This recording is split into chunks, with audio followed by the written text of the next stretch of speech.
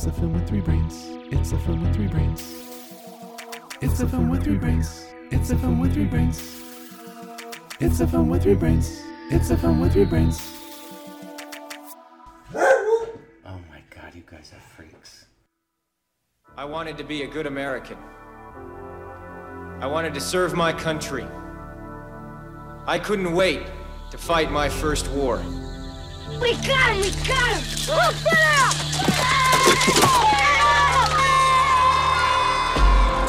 Let the word go forth. Daddy, the soldier! Every torch has been passed to a new generation of Americans. Your brother's a hard worker, Tommy. Win or lose. School, sports, life. As long as you do your best. That's what matters to God. First off, young men, let's get one thing straight. There is nothing prouder as a United States Marine. Our dad's got to go to WW2. This is our chance to do something. You should think about what you're doing. You could get yourself killed. Did you ever think about that? Just help me, Jesus. Help me to make the right decision. Sometimes I just like to stay here and never leave. But I gotta go. 13,000 miles. It's a long way to go to fight a war. Don't you know what it means to me to be a Marine, Dad? Ever since I was a kid, I've wanted this. I wanted to serve my country. I want to go to Vietnam. And I'll die there if I have to. There's something happening here. You gotta try and stay alive, okay? You hear me? Ain't exactly clear. Chicago has an Alice in Wonderland quality about it. Things are getting curiouser and curiouser. We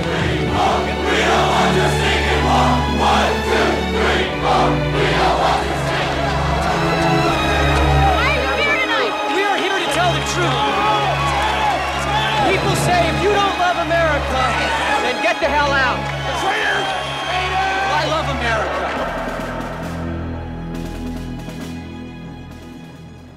Welcome to the Film with Three Brains. It's Sam in San Francisco. And this is Sean in Chicago. And I'm Cohen in Maplewood, New Jersey. And we are talking about the movie Born on the 4th of July, 1989 movie based on a 1976 autobiography by Ron Kovic. Anyway, start with a brief synopsis. Sure. Yeah. Okay. I mean, since it covers pretty much his whole life, it's we'll you know, some childhood to build up some background, but really it's about essentially a high school graduate who goes to Vietnam, excited to become a Marine, and ends up paralyzed and has to deal with the aftermath of accepting his new body and the mistakes that he made during the war, and also along the way becomes a political activist. In some ways, it felt like because he felt abandoned by his country, like he came back home and realized that he didn't fit in, or being in the military didn't fit in with what the world was going through. Anyway, it was directed by Oliver Stone. It was a large success, won a couple Oscars. I hadn't seen it since I saw it, I think, in the movies. Have you guys... What about you guys? Yeah. No, I think I saw it in the theater. Probably rented it when it came out on video. I haven't seen it since. I did not remember it very well at all. Yeah, I didn't remember it well either. But this is only my second time around, so it's I don't know what to make of the well, no, let's not get ahead of ourselves. What? Let's start with something easier. Let's start with Tom Cruise. I mean, he was really good in it. Yeah. You know, I forgot he was this good in it. This is the grossest looking Tom Cruise you will ever find. Except for maybe Vanilla Sky. Yeah. No, it's different because he's disfigured. And he can be kind of a creep, but he doesn't look Yeah, no, I know. Sloppy. You're right. Like, he's got like scraggly hair going every direction. This pathetic mustache that sometimes has like spit or food stuck in it. Mm-hmm. I mean, It's really hard, and it's more. I guess it's more modern Tom Cruise than this, but for me, it's hard to picture Tom Cruise as like average Joe, like a regular dude. You know, because he's like the biggest movie star in the world. I don't think he's supposed to be average Joe, though, is he? He's supposed to be. He is. He's like every man USA type stuff, but he's also supposed to be. That isn't you just defined an average Joe. But he's also supposed to be the leader of his pack, the best on his baseball team. You know, best and brightest of his family. That's not what I'm talking about. Blah, blah. I'm talking about like a near superhero, which he is in like every other movie he makes. Oh, I see what you're saying. Yeah. Which is fine. I really enjoy Tom Cruise movies. He's good, but you know, buying him as a like a small town schmo is tough. Right. You know, when we did The Firm, he was still like a pretty exceptional lawyer and smart and yes, defended himself a couple times. So him in this, I thought was pretty convincing, actually, more so than anything else. Like War of the Worlds comes to mind, the Spielberg version with him, where he's supposed to play a dock worker in New Jersey. It's like, I don't know. Right. You know, it's hard. Father. It's like it's tough sell. It's Tom Cruise. Look at him. He just looks like a fucking movie star, you know. He's not a character actor. He can't be. It's too late. That ship has sailed, you know. But he was really good in this. Like in this, you see what could have been, and for better or worse, probably worse for him, you know, him as like a Johnny Depp style character actor. You know, after seeing this, you're kind of like, oh, you know, maybe that could have happened. I don't know if he'd be doing accents and shit, but maybe not playing like a superhero character in every movie. You know, I don't know. Yeah. I thought he was really good in it. Yeah. And I will preface that with I'm an unabashed Tom Cruise fan. Like, I like his movies. I think he's fantastic. I think he's a good actor, and he fucking never phones it in. Yep. He's trying. He's always trying his utmost to make a good movie. And even his bad movies are still pretty good, you know. He had an interesting streak, though, of you know, Rain Man, this movie, A Few Good Men, sure, and Jerry Maguire, I'd say, where it wasn't, you know, but once he started doing Mission Impossible, which was the first one was technically, I think, right before Jerry Maguire, right around the same time. Yeah. It never, he you know, it just kept going up from there as far as like how much of a superhero he was. Yeah. But I think that small group of movies is like proves that he could do it, you know. And like you said, maybe not super dynamic, you know, but but watching this, I was impressed. Yeah, he was also very smart about his role choices early in his career. You know, if you look at his sort whole of career, his whole career really. Yeah. Risky Business really was his breakout role. But before that, he did The Outsiders with Francis Ford Coppola.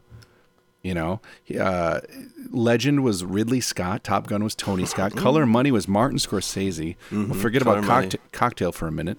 Rain Man was Barry Levinson. This, Born on the 4th of July, is Oliver Stone. Days of Thunder was again Tony Scott. Far and Away was Ron Howard. A Few Good Men was Rob Reiner. Yeah, Rob Reiner. Sorry. And The Firm was what, Sidney Pollack? Yes. And then Interview with the Vampire, Neil Jordan. You know, he's working. Mission Impossible was Brian De Palma. Jerry Maguire was what's his nuts? I just forgot his name. It's weird. Cameron Crowe, right?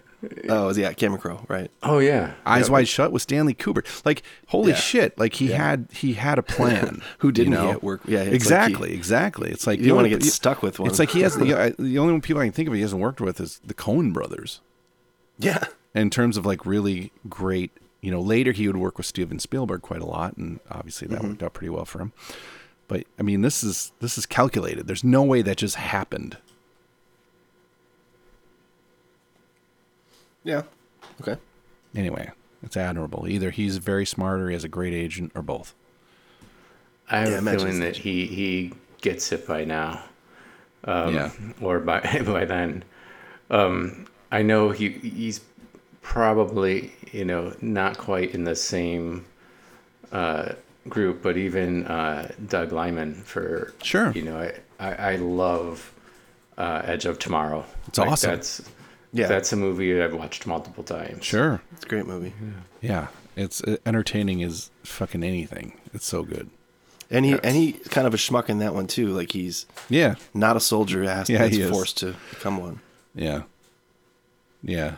His evolution in that movie is really great.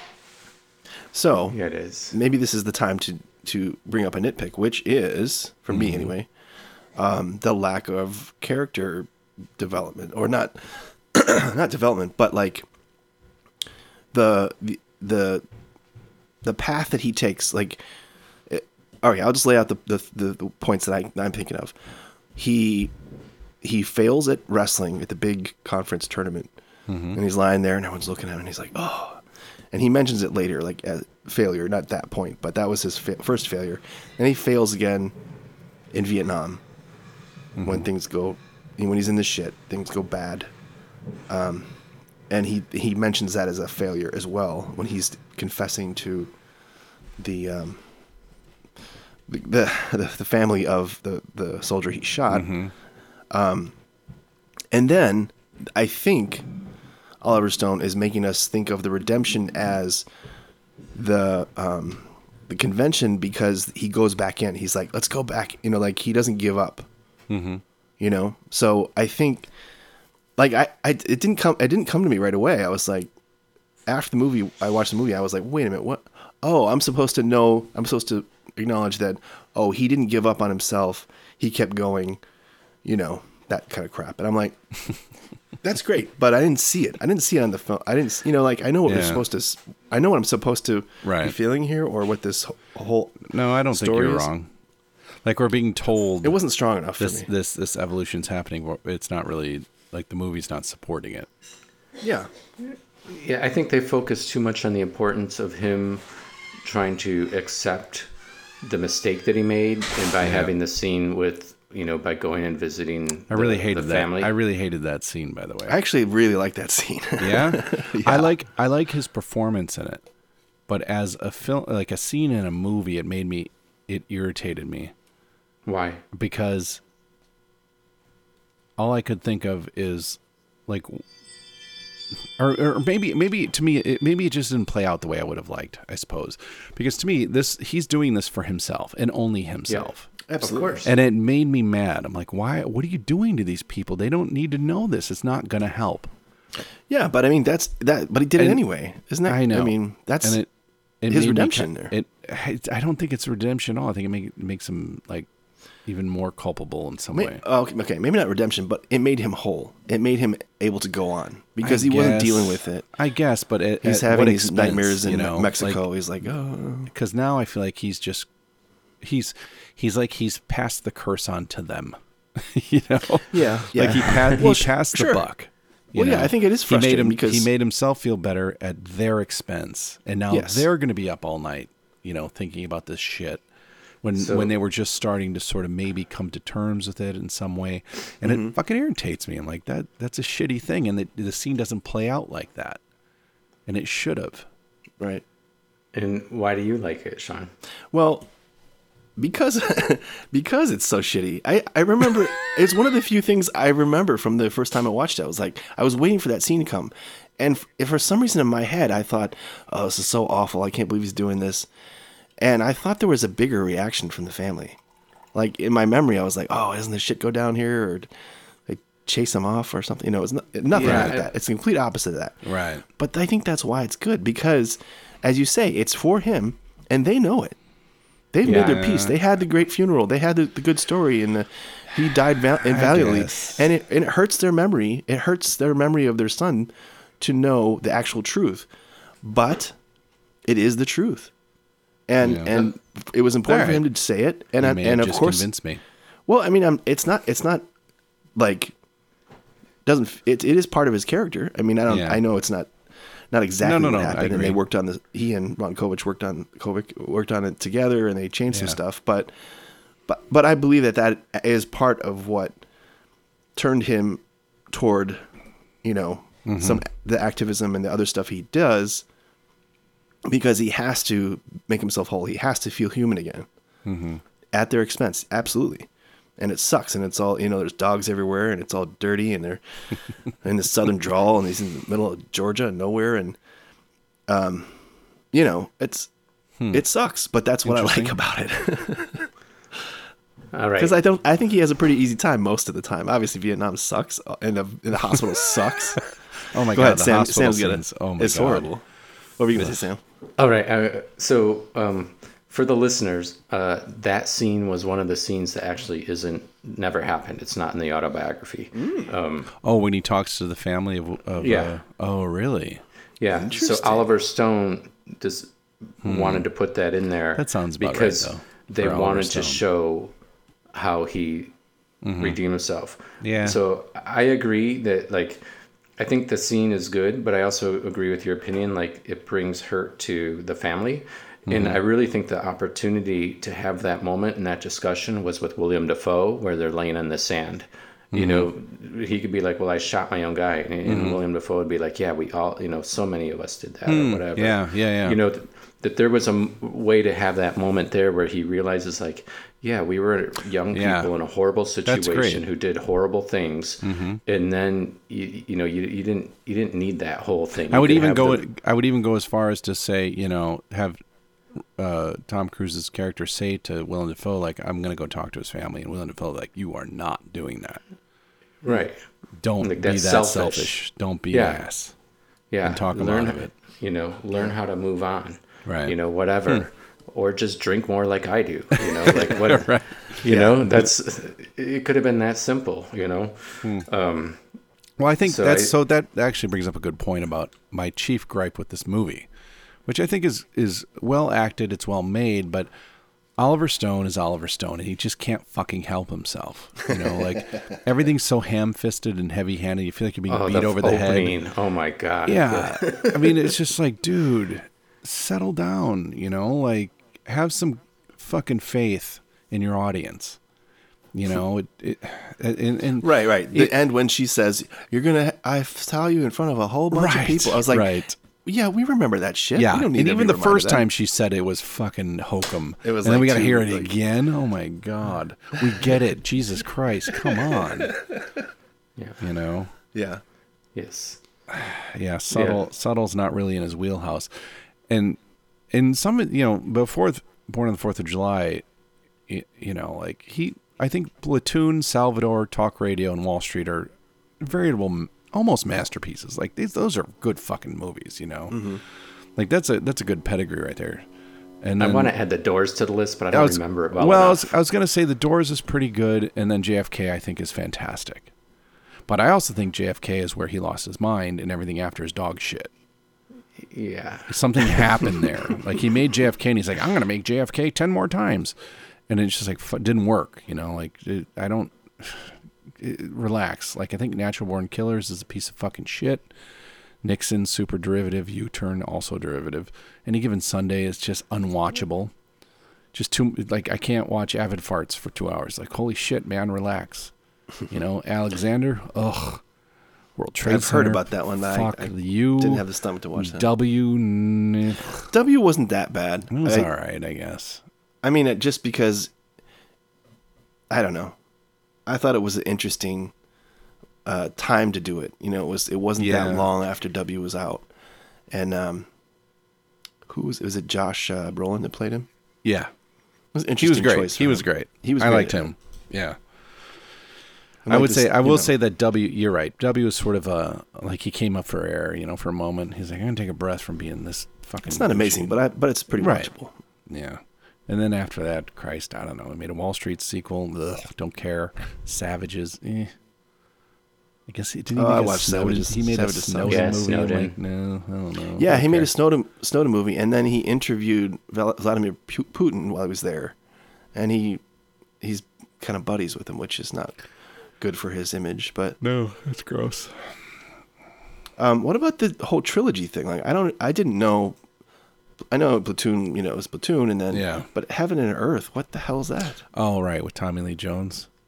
I don't know if I actually ever saw that.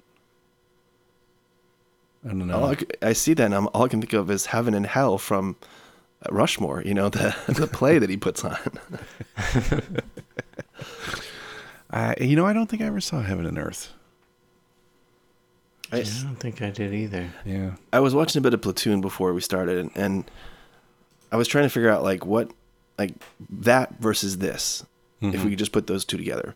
Sure. Like, would you rather? I mean, there's different arguments, and I think my main preference is for John Williams' score over the repetitive nature of the Platoon theme over and over and over. Yeah.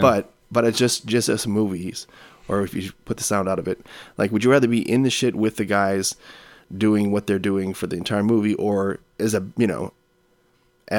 just a piece of the movie? Obviously there's. I think there's bits and pieces of having. I think Platoon is very perfectly.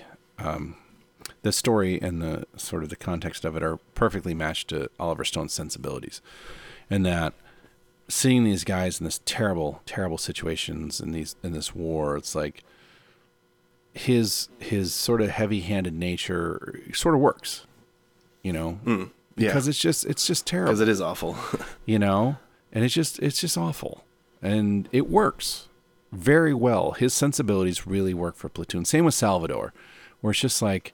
It's just terrible, it's just really terrible shit happening to these people that don't deserve it for the most part. And so his sensibilities really work, kind of bring it home.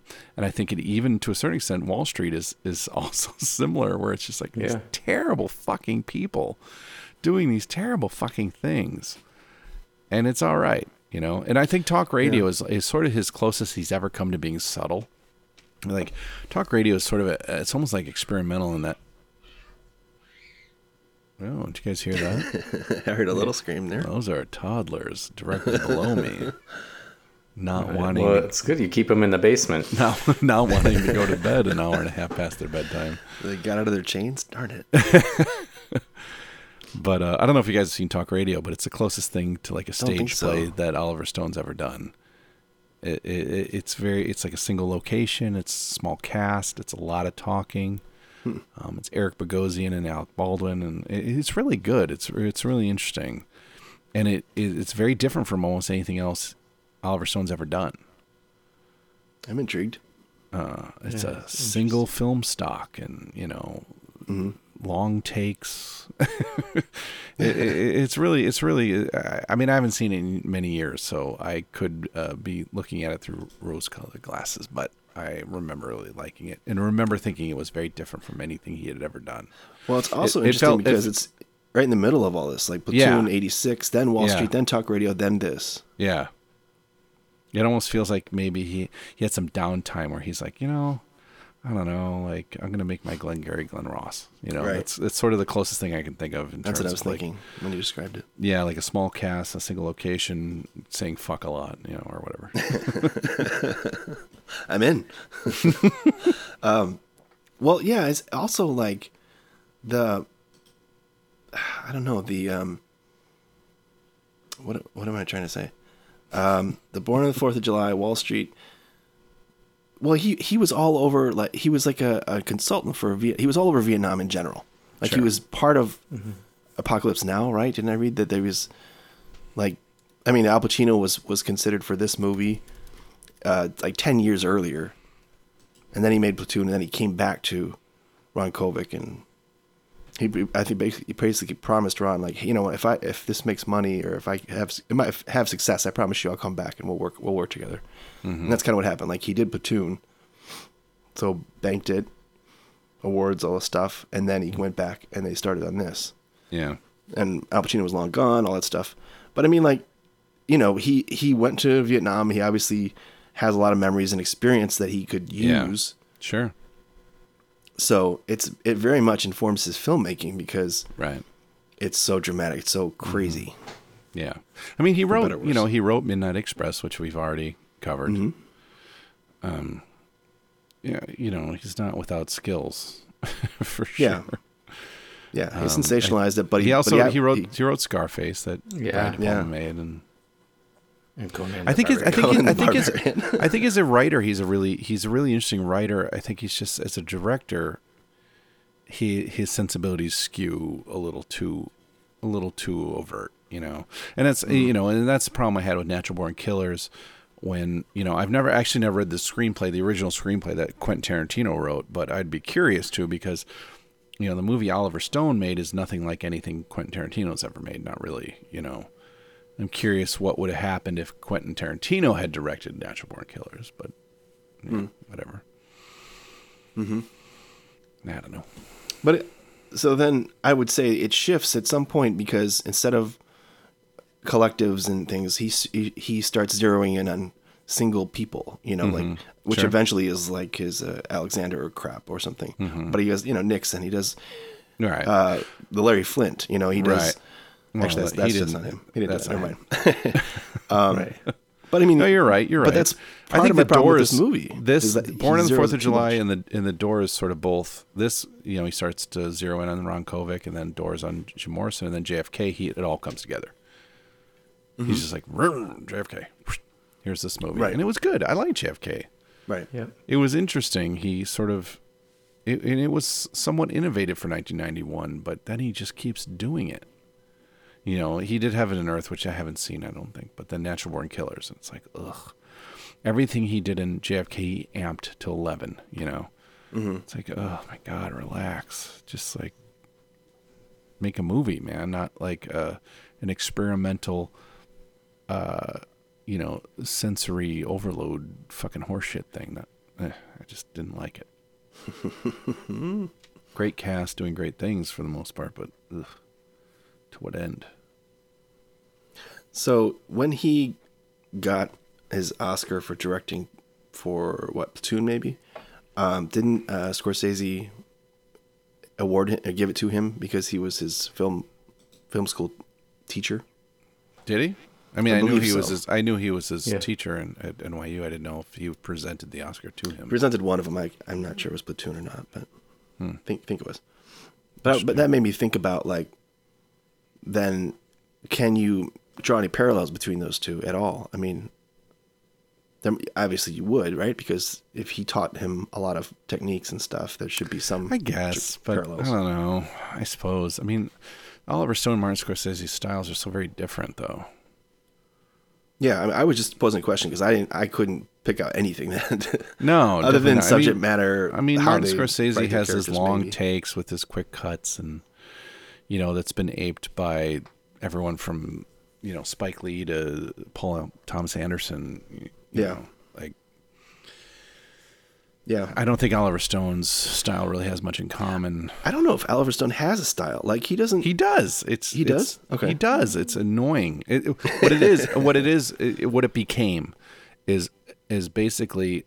So I don't. Maybe it's an anti-style. It's a compilation of all styles. Like all the different film stocks and the right fucking the rapid cutting shit, and like it gets so goddamn tedious after a while.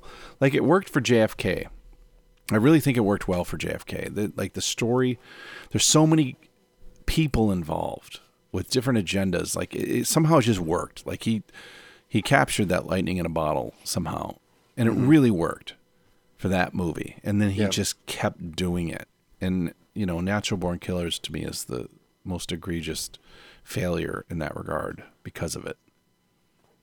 Mm-hmm. Yeah. Because if you look at a movie like Salvador, I'll go back to Salvador because it's so good. It's really good. Salvador and Platoon are so good. And they're simpler in terms of, like, filmmaking. They're a little more straightforward. They're a little more Apocalypse Now, a little less Natural Born Killers. And it's good. It's really great because James Woods is fantastic in it. He's so good. And it's such an interesting story. But I don't know. Okay, I feel like Sam hasn't said anything in a while. Is he still with us? No, I was just listening. I mean, it's. I think the thing is with his style. I mean, you nailed it on the two things. One is that it's melodramatic. Yeah. But the other is the using the different cameras and film formats, which this did a little of, JFK did a lot of, and Natural Born Killers did a ton of. Yeah. And so if you know about these things ahead of time and you watch his movies, it's you're like, oh, I see it, and he keeps doing it. If you don't know about it, I think some of it blends in when it's not natural born killers, it blends in enough. And or tells different points of view that it's okay. Sure. Like in this movie, when they switch to making it look like it's on VHS, is people are filming him at the Republican convention. You know, it works because you're thinking, oh, well, now we're watching it on TV. You know, it's a nice little change up. Yeah, you know? I like that. You know. Yeah, I agrey. Yeah, but yeah, I think, you know,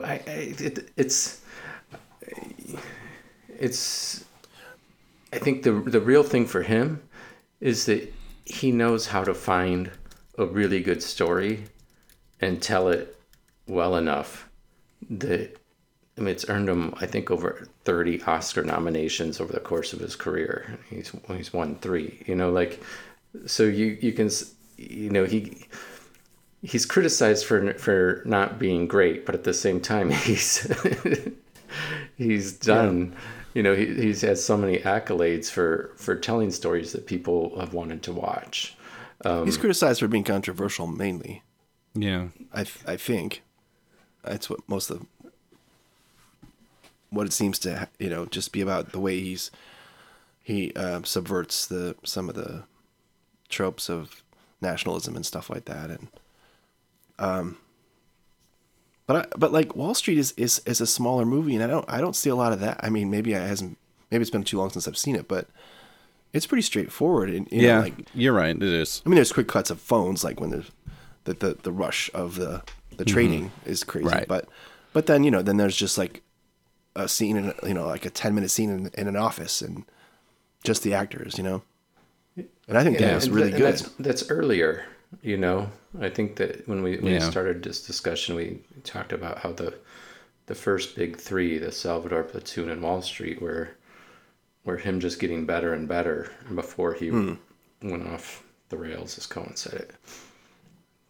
Yeah, I don't know. I don't blame him for that, though. I think if you have success doing something, it's hard to not do the same thing or try to, like you said, try to turn up to 11 to try to squeeze more success out of it. And I think it's, you know, I mean, not to the same degree, but after a while you get used to what a Spielberg movie is. And that's just natural. Like, I feel like he mixes it up a little bit, though. So, here and there. But he's also one of the best ever, you know? Yeah, like, well, there's that. So. But what is he the best at? I mean, I think you just said kind of he knows how to find a good story and make it and tell it reasonably well. Yeah. But I feel like yeah. All right, fine. But I feel like Wall Street and those smaller movies, and I really need to see Salvador, or what was the other one? The Talk Radio. I'd really like to see that now, because I feel like those are better movies. I think that's more he's more suited to that. And he shouldn't be given a huge budget and elephants and stuff. Maybe, you know, like, Right. Yeah, you might be right. Sure. I could totally agree with that.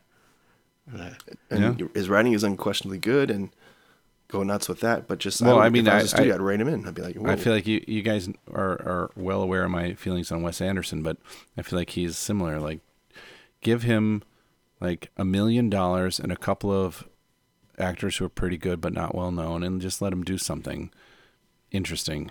Because for me, every movie he's made past Royal Tenenbaums has gotten progressively less watchable. Mm-hmm.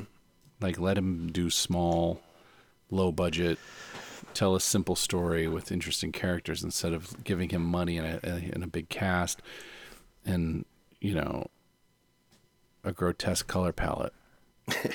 So you're obsessed with the colors. I think that Wes Anderson for me is like how a lot of horror movies especially are for you. Yeah. Where you're like, the movie wasn't that good, but they had a couple great scenes that really amused me or whatever. Yeah. And that's where Wes Anderson falls for me. Yeah. You know, I think even I would say the latter half of Oliver Stone's career, I'd say the same thing. You know, sure. These, you know, and maybe that's true for any movie. Maybe just about any movie. Right. I'm not saying these people are not without talent. Like, there's something to be found there. for sure. Yeah. But after a while, it's just like this. I guess we should also mention that we talk about this very much in the auteur theory of filmmaking. Like, we focus on the director, the driving force, but we also know how damn many people make any film. Sure. And, me included, I overstate how important the director's vision is or how they do things. Because each aspect is pretty important. Yeah. And I would say with this, even though I was amazed at Tom Cruise acting, and who's the Mexican guy? Not Mexican. Willem Dafoe. Willem Dafoe, which I thought he was Mexican guy. The guy in Mexico. In Mexico. Brain fart. Oh, okay. He's always good, but sometimes he says, great, yeah. Sometimes the way he delivers lines with a smirk, like in Platoon, I just like, it doesn't seem natural. He seemed totally natural in this movie. Yeah, no, I agree. He's really good. And so bringing up Platoon just reminded me. So, Born on the 4th of July has Tom Berenger, has Willem Dafoe. And there's an interesting story, interesting story about Charlie Sheen, sort of. I don't know if it's an interesting story exactly, but a story that basically Oliver Stone promised him Born on the 4th of July because Platoon won Oliver Stone an Oscar, and he was like, basically told Charlie Sheen, or there was this understanding that they were going to be like a Scorsese De Niro thing going, and so then Born on the 4th of July was coming up, and he was going to do it. And Oliver Stone basically told Charlie Sheen it was his. And then he found, and from what I had read, he found out later from like his brother, from Emilio Estevez, that he had heard that they had cast Tom Cruise. and Charlie Sheen said, like that hurt. But what really hurt is that Oliver Stone didn't like call me and just say, here's the deal. Tom Cruise is Tom Cruise. Even then, he was a much bigger actor than Charlie Sheen, even despite Platoon, because Risky Business was such a big, it was a really big deal, and he had made a couple other movies that were, popular. Top Gun. Had he done Top Gun before? Well, and he had just done Top Gun's before this. Charlie Sheen had just done Wall Street, so then right, exactly. He had done Platoon, he had done Wall Street, so like there was this established sort of relationship, and he's right. It makes sense. Like when a director and actor hit it off, it's like Scorsese and De Niro, and then later Scorsese and Leonardo DiCaprio or whatever.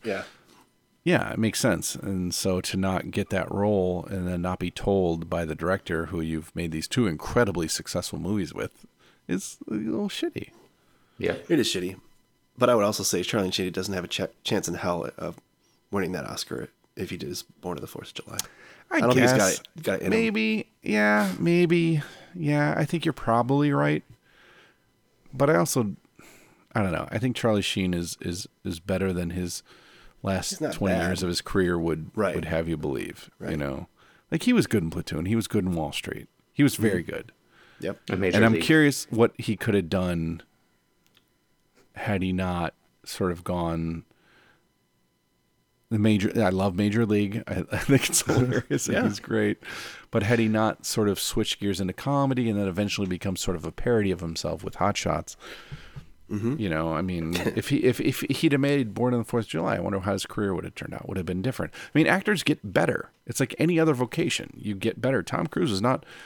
He was clearly talented early on, but he got better. I mean, Arnold Schwarzenegger's a terrible actor in his youth, but he's gotten better. Sylvester Stallone has gotten better. Brad Pitt has gotten so much better. George Clooney. Like, I mean, every actor has gotten better. And a lot of it is the roles they get. I think Daniel Day-Lewis was already good when he came out of the womb. Well, he's amazing. That's probably true. But anyway. It would have been weird to have, because you already have Tom Berenger in a different role.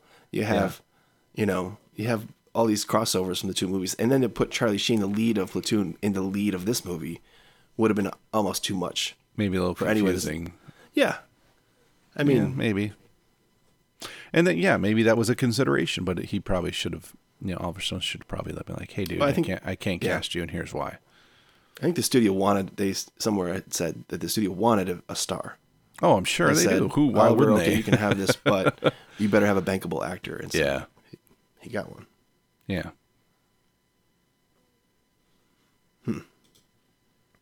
The dad is really good. I can't remember his name right off. Oh, Raymond J. Barry. Raymond J. Barry. I thought it was. I will forever think of him as the guy that Brandon Lee hits in the face with his elbow in Rapid Fire. I don't know why. Maybe it's because the guy who lives in this town who I see is an actor who was killed by the grill skewer by Brandon Lee in Rapid Fire. I don't know. He's like my neighbor, basically. Okay, you're allowed. You have a special dispensation for your myopic view. This is true. He was the captain in Falling Down. Yeah. Oh yeah. He's in a ton of shit. Yeah, he is. Yeah. He's a good actor. He's a good character. I don't know if we could do all the double ups in this movie. No. I don't know if we should bother. But... Oh, so I got a question for you guys. The dude who plays his friend who starts the burger joint. Yeah. Who is that guy? Why do I recognize him? I didn't look him up. I didn't want to look him up. I felt like a failure. Like, how could I not? I kept thinking Styles and Teen Wolf, but it's not. It's not him. Oh. Is it? Wait, yeah, it is. No, it's not him. I think it might be. Is it a dude that looks like him? Now I got to look it up. Fuck. What's his name in the movie? I don't know. I don't remember. He's the bagel burger place, right? Yeah. Bagel burger. Is that him? Is it Styles and fucking Teen Wolf? He looked. That's very what familiar. I kept thinking, but I kept thinking he didn't look. Is it him? And his other buddy, Jerry Levine. Holy shit! It is him, isn't it? Yeah. Damn it! I was like, it looks like him. It's not him. It looks like him. No, it's him. Well, you still got it. I mean, you threw it out there, and I said yes, but it was still your call on that one. Nailed it. Yeah. The other buddy's in Pulp Fiction. Oh yeah, yes. Frank Whaley. Yeah. Yes. Check out the big brain on Brad. Brad or Brett? Or is it Brett? I don't know. Can't tell. I think it's Brad. Is it? Check out the big brain on Brad. Say what? Big One Kahuna burger. Yeah. Yeah, Frank Whaley's in a ton of shit.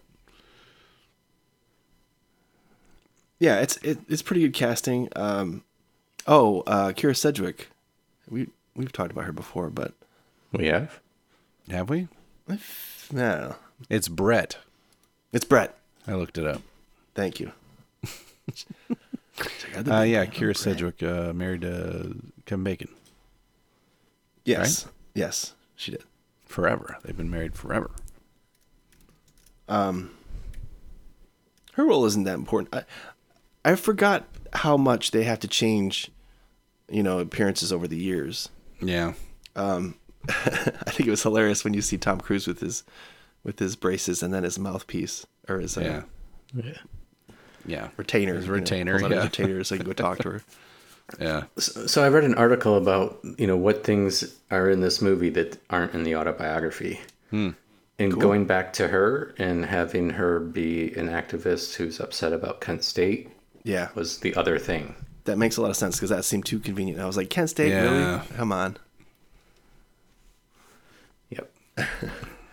And for that matter, like when he's about to ship off to war and his brother is playing Bob Dylan and he's just like, and he keeps walking. I was like, wait a minute, aren't you upset by that? Maybe he just didn't know what it was yet. You guys don't even know what I'm talking about, do you? I do. Okay. Did you know it was Bob Dylan? Yes. Okay. I'm aware of Bob Dylan. It just reminded me that Edie Brickell had a cameo. I saw her and I thought, oh my God, this fucking is. lady. What's wrong with Edie Brickell? Oh my God, are you serious? Have you ever seen the music video for that fucking song that was so popular where she's just smug? Just so fucking smug. It's just smirk. I don't think she's trying to be smug. Oh, she can't help it? That's even worse. Yeah. Fuck her. Paul Simon liked her. Come on, give me. Paul Simon. Fuck him too. Put them all on a boat and sink it. Next time I'd like to remind I'm all about Art that Garfunkel. Fuck him. Cohen's opinions on these issues do not reflect that of the Film with Three Brains.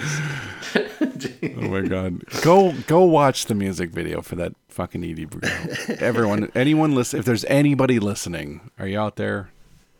Are you listening? Go watch the Edie, what's the name of that song? I know What I Am. What I Am. Oh god.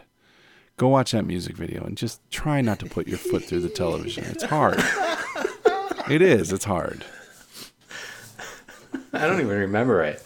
Go. The minute we stop recording, go watch it and just revel in the grotesque smugness of it all. All right. We're such cool '90s grunge band. Fuck you.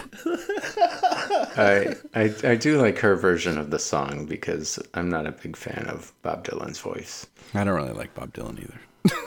So, well, I do, but it's not his voice I like. That's all the conversation here. But where I was going like 15 minutes ago when I was talking about, the performances and so on and what it's really doing. I feel like this film, a lot, I don't want to say most, a lot of the heavy lifting is done by the score. John Williams' music is so good. Yeah. Like, I remember, there's scenes where, some of the protest scenes, there's no music, all this commotion. As soon as the music comes in, I got goosebumps a couple times because I was like, wow, it's so good. I mean, it's John Williams. Yeah, but no, it's not just John Williams. It's not like we're used to John Williams, like you said, like, oh, I can't believe he's not with Spielberg or with Lucas or something. Like the stuff we're used to. Right. Well, no, I mean, my point is fun. Right, but my point was I forgot that he does other stuff and he's really goddamn fucking good at it. He is. He's amazing at choosing the instrumentation, the way he uses it. And like I said, I feel like Platoon. We all know the music of Platoon, but it's not as effective because it's just like, okay, we'll just keep throwing that sort of theme. Anything something dramatic or sad happens, we're gonna throw that theme in. And Williams had like different, within a scene he could change. I don't know. I know I could talk about this forever, but I won't. But I just think I think that if you don't have the score, if you don't have John Williams doing this movie, it's about half the movie it is. Otherwise. Yeah. I mean, the performances are great. All this, most of the storytelling is good. But the score just makes it seem so poignant or something. I can't even put my finger on it. You're absolutely right. That's why scores exist. That's what they're supposed to do. I'm trying to distinguish it from other movies. I'm doing a bad job, but it really does stand out. I think during the first 10 minutes, it was too much because the scenery of like this. I don't like the parade scene at all in the beginning. Perfect childhood moments. Agreed. Was so ham-handed as it was that to me the music, I was like, oh, we don't need all of this music too. Like it's too much. Like it was just it started off just so overly dramatic, and but I agree with you. The rest of the movie, like the music was great, and there were certain moments too where I know exactly what you're talking about, where it was quiet and then it kicks in, and not even super loud, but it really is additive. I don't think we're ever going to have a review where we rip on John Williams. He's the one untouchable, right? I think, pretty much. I mean, I don't think there's anyone else who we won't tear apart. Pretty sure of it. Edie Brickell definitely does not make the list. Apparently, I did not know this, but we know now. She's basically the worst. She's the anti-John Williams. So at one end of the spectrum we have John Williams, at the other end we have Edie Brickell. Everyone else falls in between. Makes total sense. Everyone's gonna get that. There it is. Yes. All right. I'm so sorry, Edie Brickell, if you are listening to this. That fucking music video is insufferable. All right, that's it. That's all I'm saying. Jeez. It's terrible. Okay, well, I'm going to watch it so we can talk about it next time. It's the fucking worst. So they were over budget, and then didn't Cruise and Stone take a percentage instead of some salary? It's supposed to be like 11 million, and they were going over already. I read that there, but I don't know how much they made in the end. I mean, the whole budget ends up at 17.8. That's box it. Office. That's it. Wow. Yeah, and it made 162 million. Tom Cruise probably made twice that for the latest Mission Impossible movie, I bet. Right. But he believed, he liked it, I guess. But he's also, like we said, he's smart about his career. He's smart about his choices. Yeah. Kind of, like the way Lucas believed in his movie and did the same thing. What? A movie called Star Wars? What's that? We'll talk about it next time. Sounds dumb. All right. Well, I've got all the stuff off of my chest I need to, which is the score, doing a lot of the work. Even though I love Tom Cruise, I think he was great. I think he nailed it. I mean, the ending's kind of weak. I mean, yeah, yeah, it's a little it said they reshot it or something. Here's a on-screen epilogue. Oh, that's what bugged me. It's before the credits. We're already doing the cast of characters. Yeah, didn't care for that. Because So they didn't have anything at the end, did they? Where they talked about like, hey, this was true, or Ron went on. No, they didn't. There should have been a follow-up thing at the end, or some real photos, or all that. I always feel like that should be a necessary part of any biographical movie. Yeah, I do not disagree. Well, you just saw something amazing, and you want that reminder, like, hey, this is actually based on something real. Mm-hmm. Yeah. Yeah, like the end of A League of Their Own. No, you didn't. No, you just don't like that movie, or what? No, I do like that movie. But you do like seeing the real people playing at the end there? That was definitely. That was an agreeable. Okay. That wasn't a fuck you. It was like, yeah, all right. I don't want another Edie Brickell. It's a very subtle difference. Yeah, it's like the end of Batman: Dark Knight, and you realize, oh, this is all, documentary. So, indeed, yeah, it's great. Gotham's going to shit. I was there last year. Yes. Yeah. All right. What are we doing next? All right. Well, I have grown weary of all these. Oh, wait. Before you give us any hints. Okay. I have to hand it to Oliver Stone to make a movie about going to Vietnam and not having actually any boot camp scenes. Yeah. You're it's right. like the only one. It started a year in, right? He was already... Yeah. No, at least. Yeah, he was already... It jumped, yeah. He was starting his second tour. When we meet up with him. That was jarring. I was like, what? Second tour? What the hell? Yeah. How much did we miss? Yeah. It probably was I'm going to guess that he, Full Metal Jacket had come out already. Mm-hmm. And that was half of the movie's boot camp. And it's a very, very important part of the movie. Yeah. So maybe it was like, okay, well, I can't do that. Right. Avoid comparison. Well, but no one else has been able to resist it. Yeah. Well, fools. I don't think anyone's done it better than Kubrick, by the way. No, I don't think so. That was perfect. All right, now you can tell us what we're doing next. All right. Or at least give us a hint. I will give you a hint. What I was about to say is I'm getting weary of everyone picking good movies. Oh, yes. Yeah, me too. I hate this. I hate these good movies. I'm so tired of watching good, well-made films. Anyway, I mean, that's not entirely true. So this movie that we are watching next is from 1993. Mm-hmm. It is a very meta film, and it was a huge failure. Okay. It's not like... Does it have John Travolta in it? Nope. Is it science fiction? Oh, nope.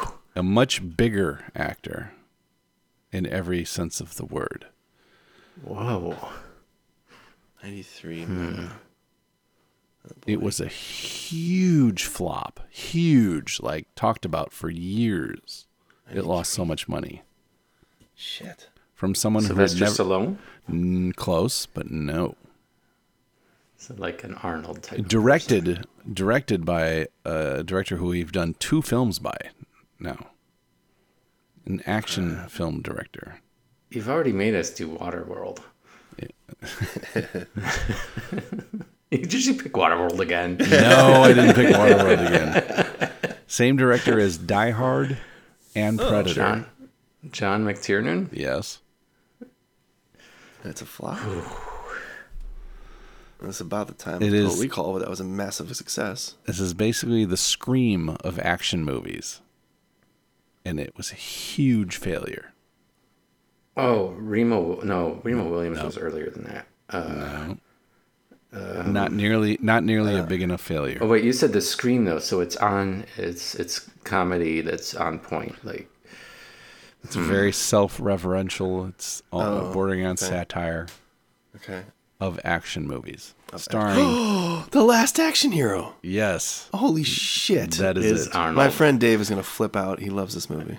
Well, I saw it exactly once. I didn't like it, and I don't remember much about it other than it was panned and lost a lot of money. But it's developed a bit of a cult following. Okay, interesting. And I'm curious. I am because one of the writers is Shane Black. Yeah. Right. Oh, who we've covered before. Yes. And Zach Penn. Yeah. And it's Arnold Schwarzenegger. At the top of his game, really. Yeah. When this came out. I don't remember him being the problem.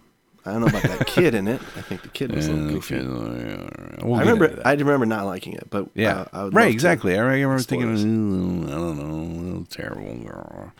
But I don't remember the movie very specifically, so I'm very curious to see if it is in fact terrible, or if it's just a victim of perhaps being ahead of its time. I don't know.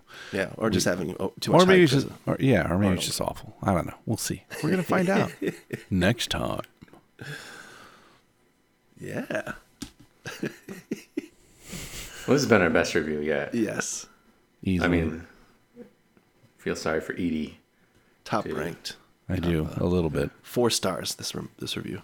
Yeah. She took it to 11. I was trying to do some military thing, but never mind. All right, fine. Okay. Well, thanks for listening. See you next time. Yep. Waiting for the West Coast. Hey, that's did you enough sign up? Movie buff. There it is. I'm out. Hello. I can rest now. It's the Fun with Your Brains. Why doesn't anyone email us?